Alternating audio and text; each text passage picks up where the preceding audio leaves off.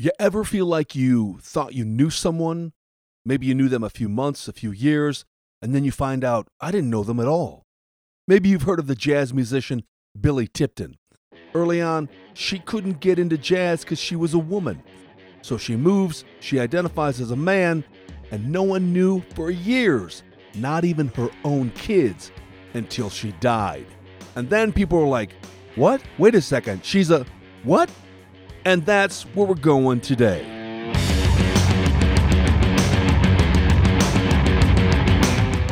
Wake the Faith Up Slayer. Hope you are having a great day, Monday that is. Hope you had a great weekend. I'm not going to say anything about the Packers or the Bears. There you go. What do you think? Not a word. Not a word. It's going to be hard. I'm going to bite my tongue. But okay, there you go. Hey, you can reach out to me at tdagiantslayer@gmail.com. Love to hear from you. Always appreciate the feedback. And those of you who are rating the podcast and sharing the podcast again and again, thank you so much. Also, so that you know, we have had more interest in possibly a future David Alliance men's conference / everyone conference, because every time we put on a men's conference, women come. And so we're thinking about it and we're praying about it. If you've got any ideas regarding that, let me know.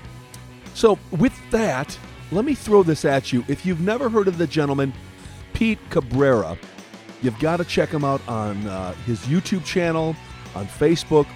Pete Cabrera Jr., we had him this weekend at Hillspring Church, and he just literally stretched me beyond what I can even explain.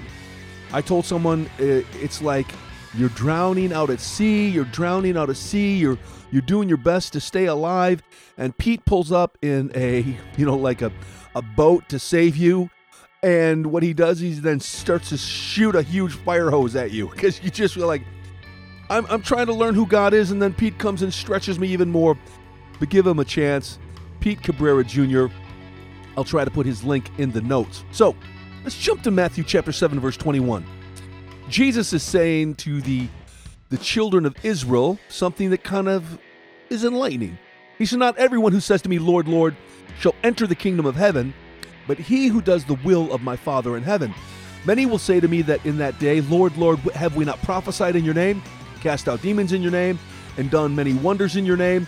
And then I will declare to them, I never knew you. Depart from me, you who practice lawlessness.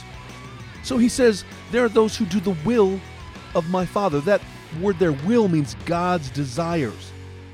You didn't do the desires of my Father's heart. And Father, again, you are his son, or you are his daughter. He's your Father. You know his desires. And he's up in heaven. And he says, you didn't know me, the God up in heaven. You didn't know me as your Father up in heaven. You didn't know my desires of what I want according to what's up in heaven, what I expect in heaven, and you aren't doing it. So you take a step back and you go, so you can have power, you can have miracles, wonders, cast out demons, prophesy, and still go to hell because you don't know God, you don't know his desires. Well, aren't his desires power, miracles, wonders, cast out demons, prophesy? Well, that's only a small part of it. His desire is that you know the will of the Father, meaning you need to know the Father. So I guess there's a way to use God's laws and his design to get supernatural things done. So there are ways to cast out demons and have miracles and signs and wonders and prophesy. So you don't even have to be a Christian. But if you don't know the Father or his heavenly will, it's of no value. You can even confess him as Lord and still not know him.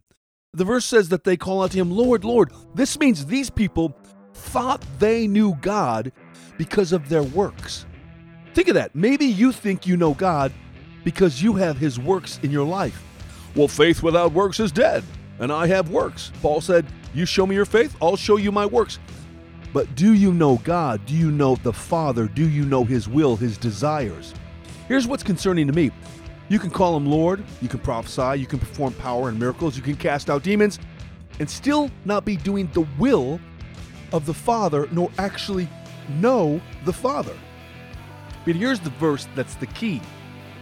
Right after this in verse 24, it says, Therefore, whoever hears these sayings of mine and does them, I will liken him to a wise man who built his house on the rock. And the rain descended, and the floods came, and the winds blew and beat on that house, but it did not fall, for it was founded on the rock. Again, therefore, whoever who hears these sayings, Jesus, while on earth, is saying, there are those who do not know the Father. And then he says, and if you hear me, if you know me, you will know the Father. And do these things, your life and your work will be saved. But you must be able to hear me. You must be able to hear God. See, the only way to know God is to be able to hear God. You can do all those things, but they won't save your life. No matter how amazing they are, what will keep you through the storm is hearing and knowing God.